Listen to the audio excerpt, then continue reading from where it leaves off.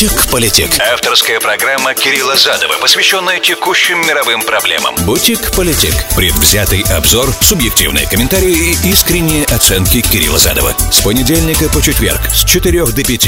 Politic. Сказал, как обрезал. Приветствую, друзья, с вами Кирилл Задов, это Politic. Все еще из карантина, и, скорее всего, до конца этой недели так и будет продолжаться, но я не думаю, что это нам помешает. Сегодня 25 января 2021, вторник. Сегодняшнюю программу построим по следующему принципу. Вначале мы поговорим, конечно, о потенциальных санкциях. О прянике пока мы не можем говорить, потому что мы еще не знаем деталей письменного ответа, который на этой неделе ожидается. Как только он появится, если это будет еще в дни, когда Politic работает, то в нашем магазине все эти вещи будут, естественно, на прилавке. Но пока это не так, поэтому то, что мы знаем, это детали, предварительные детали кнута, да, то есть тех санкций, которые, возможно, могут прийти в случае так называемого вторжения. Да, вот об этом мы сегодня, мы с этого начнем. Потом мы перейдем на, я уже знаю, что вы из новостей слышали, в новостях вы слышали о том, что, оказывается, в нашей делегации на иранских переговорах, в Вене, в смысле, на переговорах по возобновлению иранской сделки, есть определенные, были и есть определенные разногласия. Я хочу на них подробно остановиться. И потом в конце я хотел сегодня уделить время вторжению исламского государства в Сирии, в Хасаке, опять попытка освобождения заключенных из тюрьмы, вот всю эту историю рассказать. Там на самом деле многодневная драма, ничуть не менее драматичная ситуация по накалу, чем на иранских переговорах в Вене. Вот примерно такой план на сегодня. Politic. Сказал, как обрезал. Даже многие эксперты уже сказали, вот буквально сейчас знакомился с материалами в последние несколько часов еще дополнительно, чтобы быть более в последней волне информации, плавать более уверенно. Хочу сказать, что тот список потенциальных возможных санкций, которые, если да, то тогда они должны мгновенно быть приняты, потому как уже есть большое согласие среди сторон. И, кстати, этому достижению этого большого согласия помогли и личные звонки президента Байдена европейским лидерам, и общение в разных форматах, и визит, естественно, главы ЦРУ Бернса. Мы об этом всем уже рассказывали на прошлой неделе. То есть ничего для вас и для меня нового здесь нет.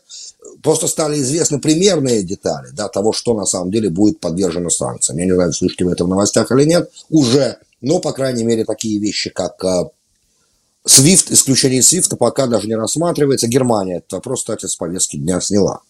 Опять же, наши официальные лица американские заявляют, что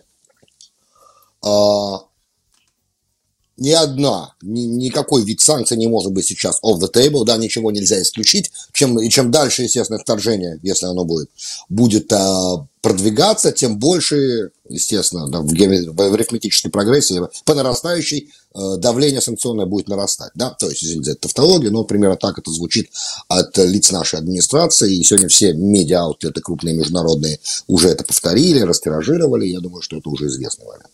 В общем, но что должно быть подвержено, значит, санкциям? Опять же, естественно, банковский сектор. Естественно, все те технологии, экспорт в Россию тех технологий, тех товаров, которые должны, по идее, помогать индустриализовывать российскую экономику. Да? То есть то, на что президент России, по идее, должен обращать особое внимание. То есть компьютеры определенные, детали, чипы определенные, которых, кстати, я так понимаю, сегодня в мире не хватает. Вот. Короче, Wall Street Journal говорит, что администрация Байдена не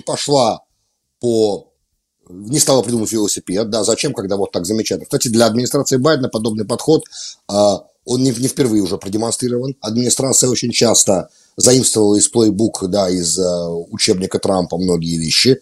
Например, китайские взаимоотношения, да, как с Китаем надо себя выстраивать, как с эмиграцией нужно действовать. Многие вещи, на самом деле, администрация просто берет у Трампа и то есть то, что делал Трамп, они просто немножко адаптируют для текущей ситуации, и уже, глядишь, это наша policy, новое, демократическое такое, да. А то, что America First, да, теперь называется Build Back Better, грубо говоря, да. То есть на самом деле администрация креативностью, наша администрация, не страдает.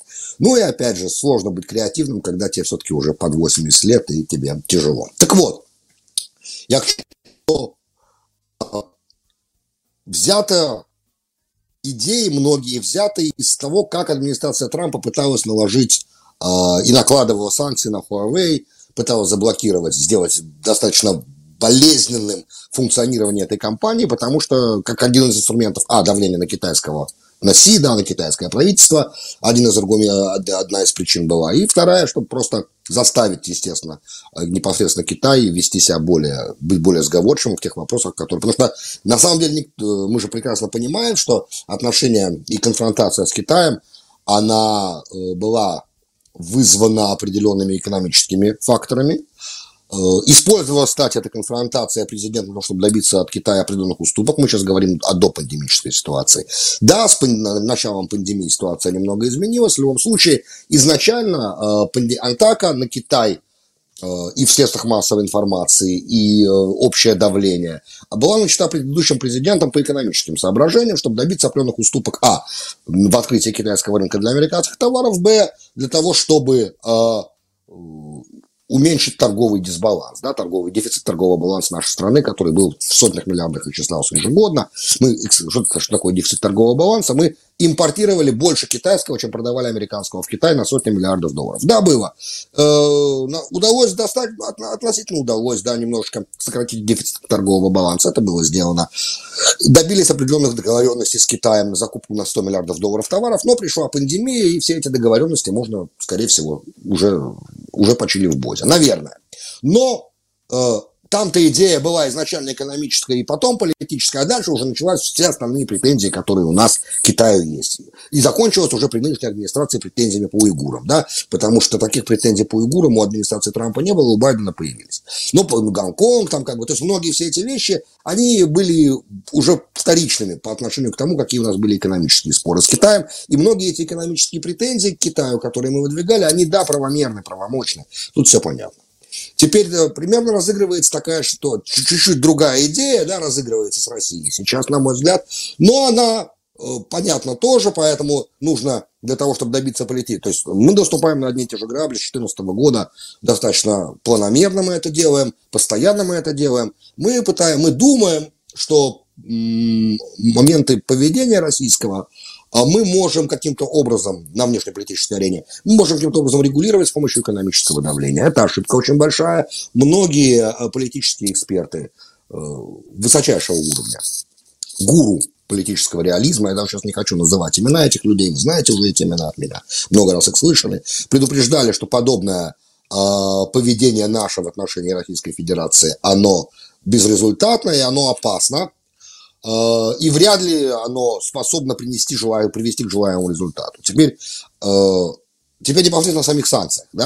Почему я это говорю еще раз, пытаюсь подчеркнуть этот момент очень важный, что очень сложно ожидать, что какое-либо экономическое давление сможет заставить Путина отказаться от претворения в жизнь иностранных интересов, которые он поставил во главу угла в данном случае.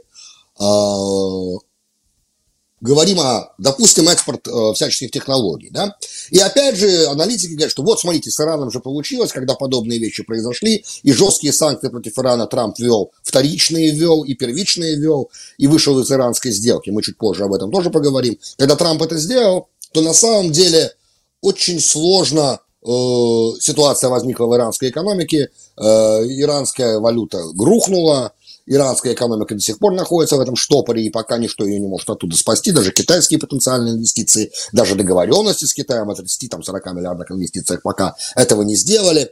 Инфляция страшная, стоимость жизни в Иране выросла, протесты начались и так далее, и так далее.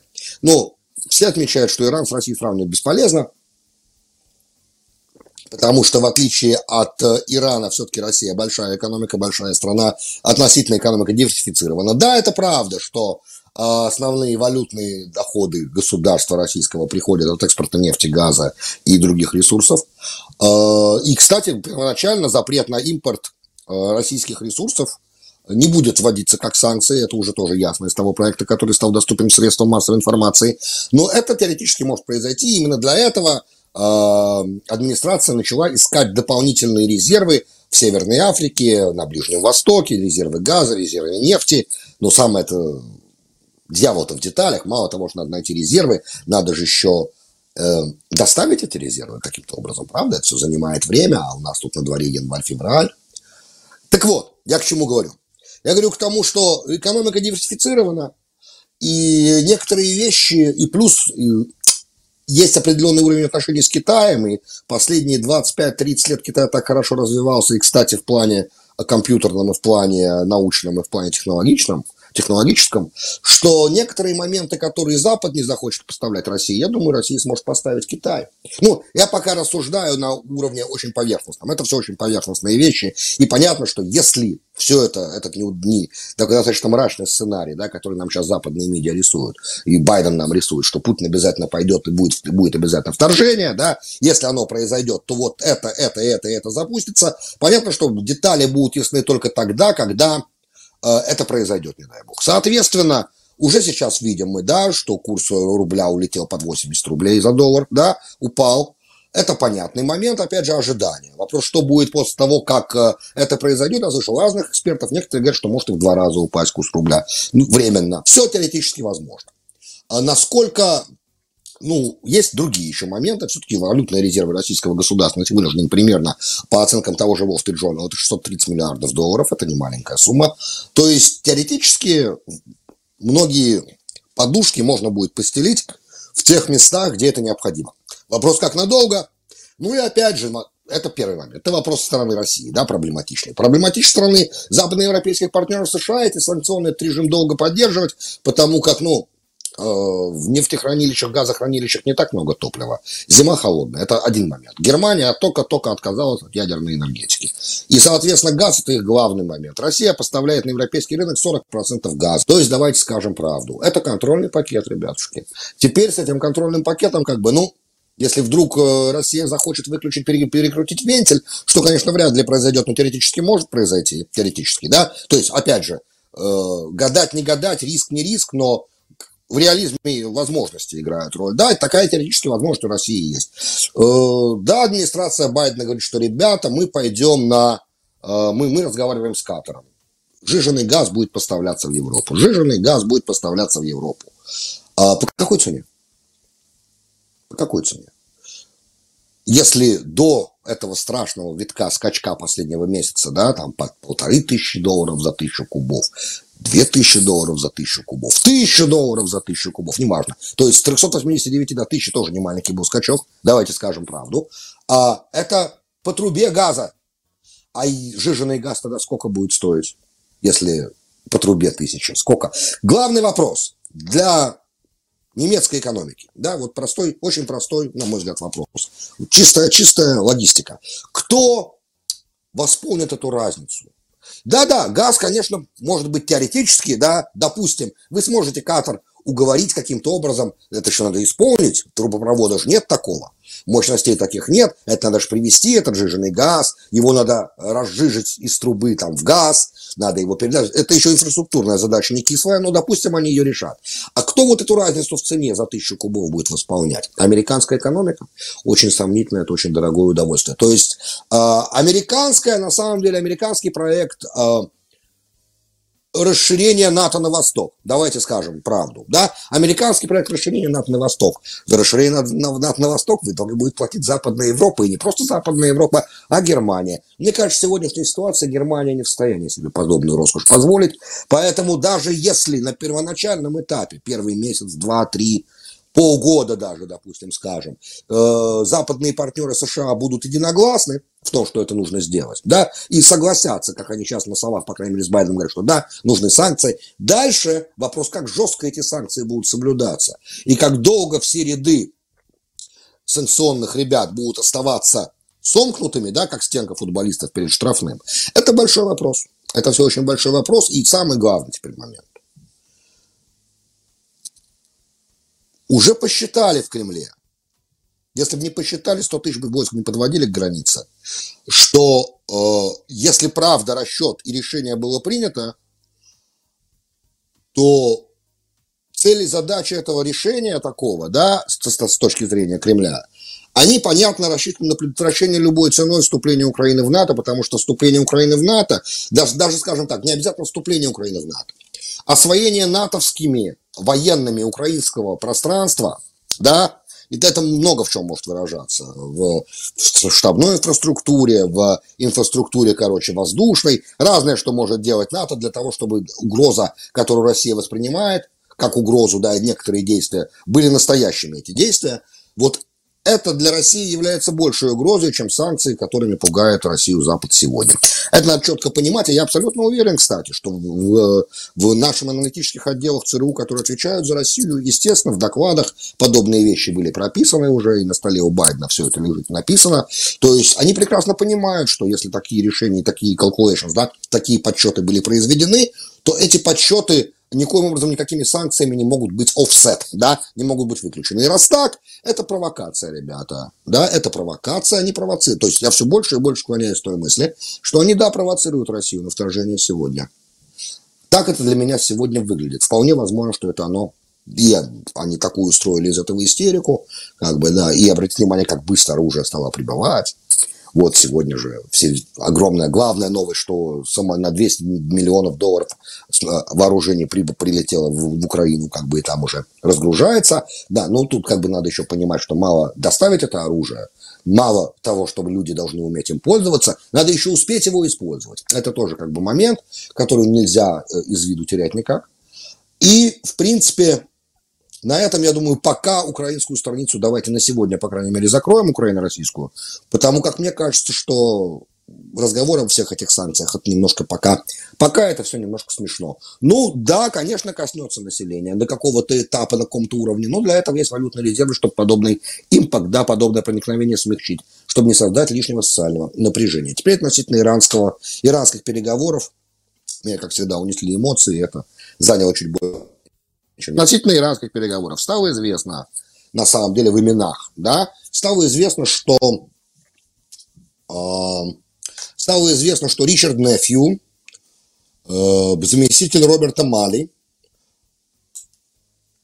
главного переговорщика по Special Envoy, да, специального представителя нашей администрации по Ирану, архитектор предыдущей, кстати, сделки, JCPOA, дядечка, кстати, еврей. Тоже для меня был неожиданный момент. Но в Государственном департаменте это не редкость.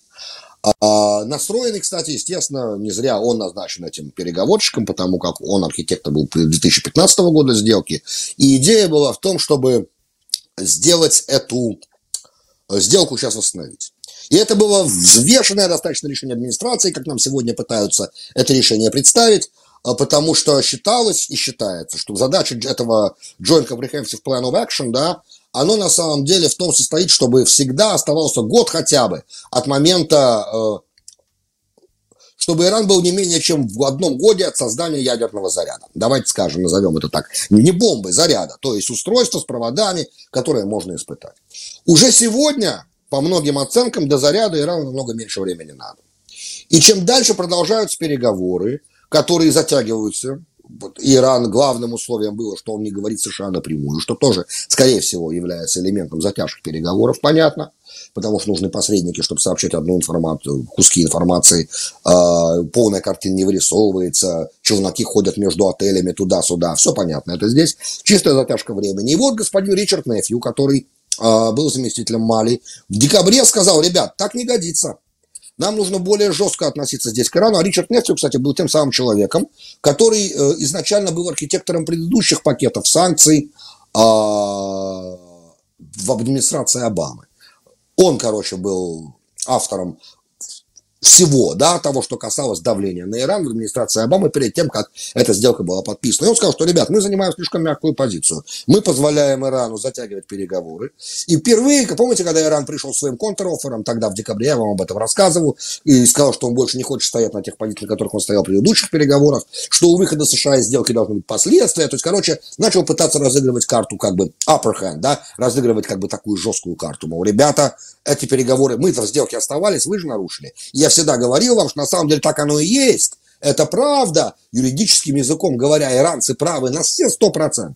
Но сути дела это не меняет. Если вы хотите иметь с нами договор с Америкой и с остальными странами, вы будете делать то, что мы вам говорим. Пока так не срабатывает, иранцы тянут время. Тем временем продолжается обогащение.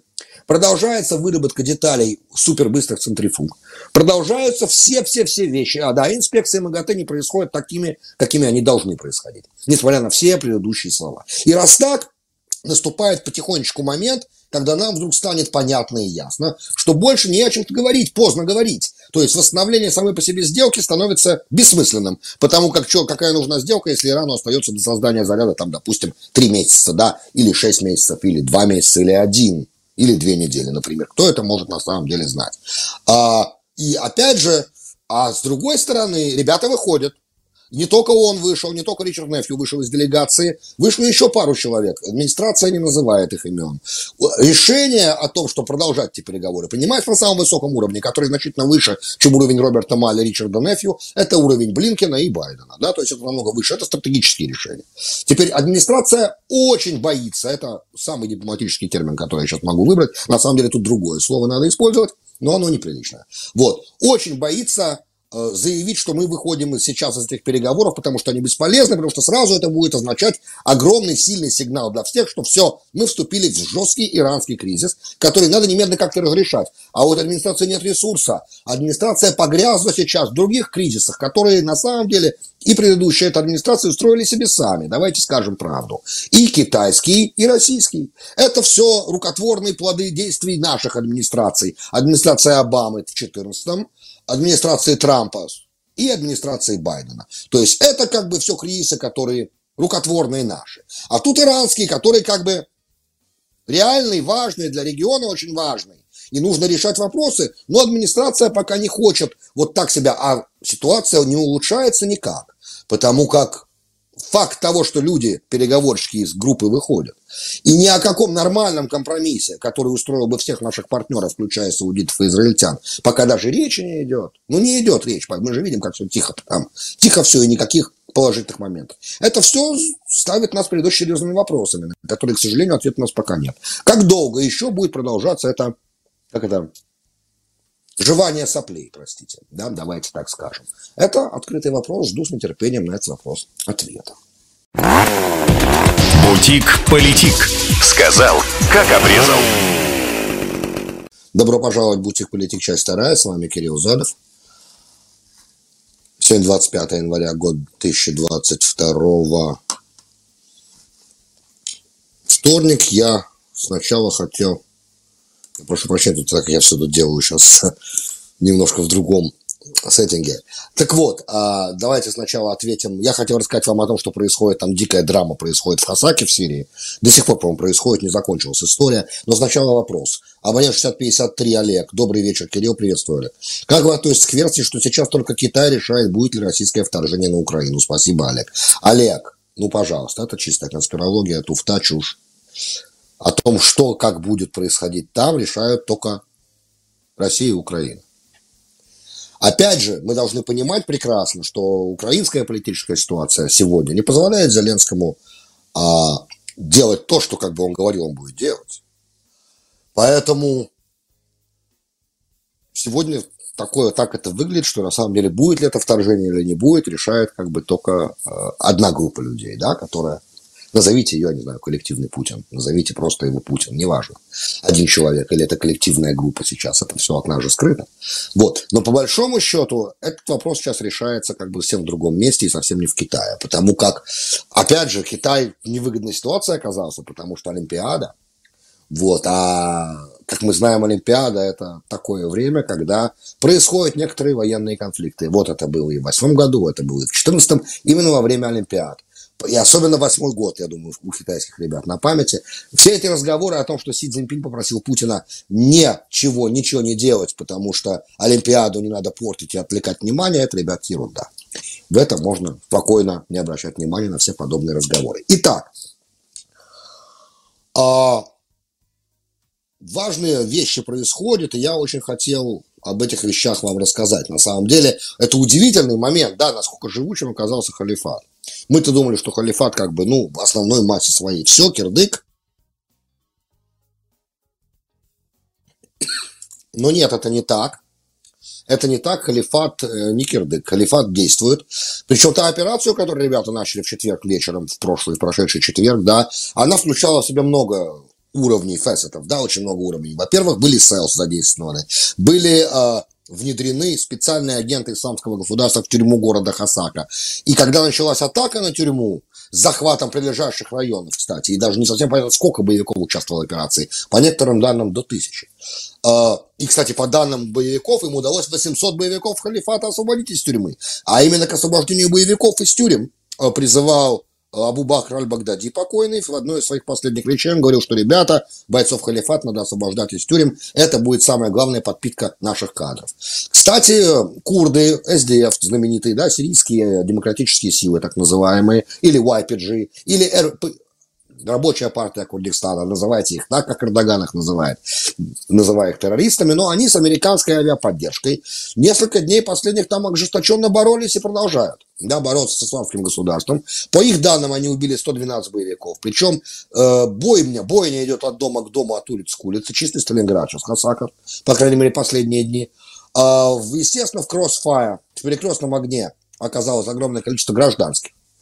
Естественно, что когда мы наносили авиаудары в поддержку, я что-то с трудом себе представляю, как это в городе, американская авиация может наносить авиаудары и не задеть никого из гражданских. Это я с трудом себе представляю. Ну, из опыта предыдущих наших авиаударов по разным районам во время операции исламского государства в разных городах, например, в Раке или в каких-то других городах, мы эти потом районы видели по телевизору, они мало, зрелище мало, совсем не радостное.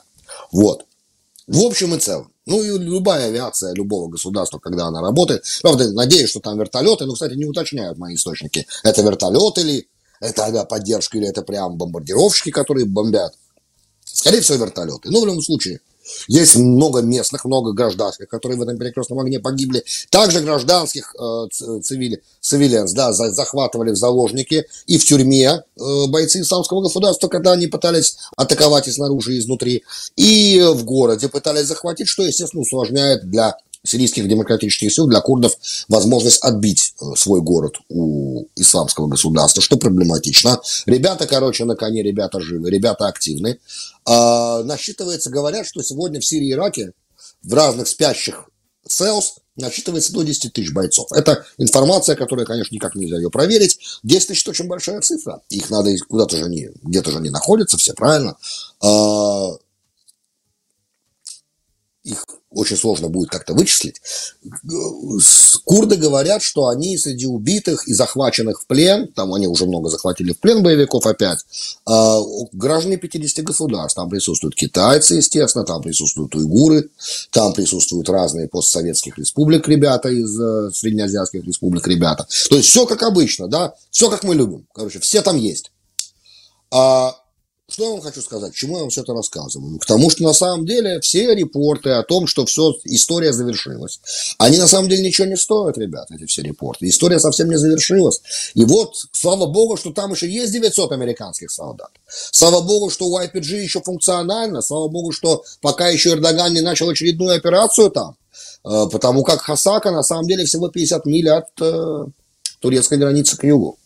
И, кстати, если возникнет обострение с Украиной, не дай бог, да, то тогда для Эрдогана возникнет неплохое окно возможности попытаться какие-то вещи сделать там, может быть, да, и в других местах, как-то расширить, может быть, Идлибскую зону, что-то, может быть, еще сделать, как-то провести какие-то движения, укрепляющие его внутренние возможности, потому как сложно будет всем остальным ему противостоять, когда так внимание будет отвлечено.